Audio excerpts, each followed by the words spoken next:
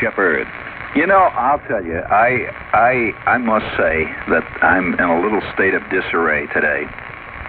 Abercrombie and Fitch is no longer with us here in New York as such. And that is really, to me, depressing. Abercrombie and Fitch.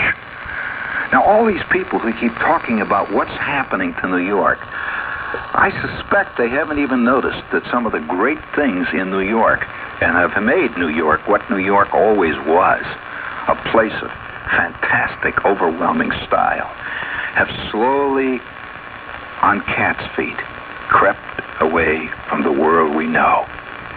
Now, why Abercrombie and Fitch? Abercrombie and Fitch goes back almost 100 years.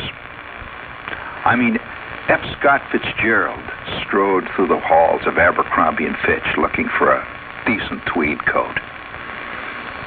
Hemingway went to Abercrombie and Fitch to pick up another one of those pith helmets you wear when you're in Africa. And when he put it on his head, he shouted, "Fully!" Oh, that's Abercrombie and Fitch. That's not Gino's Burger Palace. And it slowly crept out of town. And what's it replaced by? Bloomingdale's. I'll tell you, there's a world of difference between style and fashion. We're a world of fashion today, and fashion is ever-changing. And not only that, it's self-destruct. What's today's fashion is tomorrow's joke.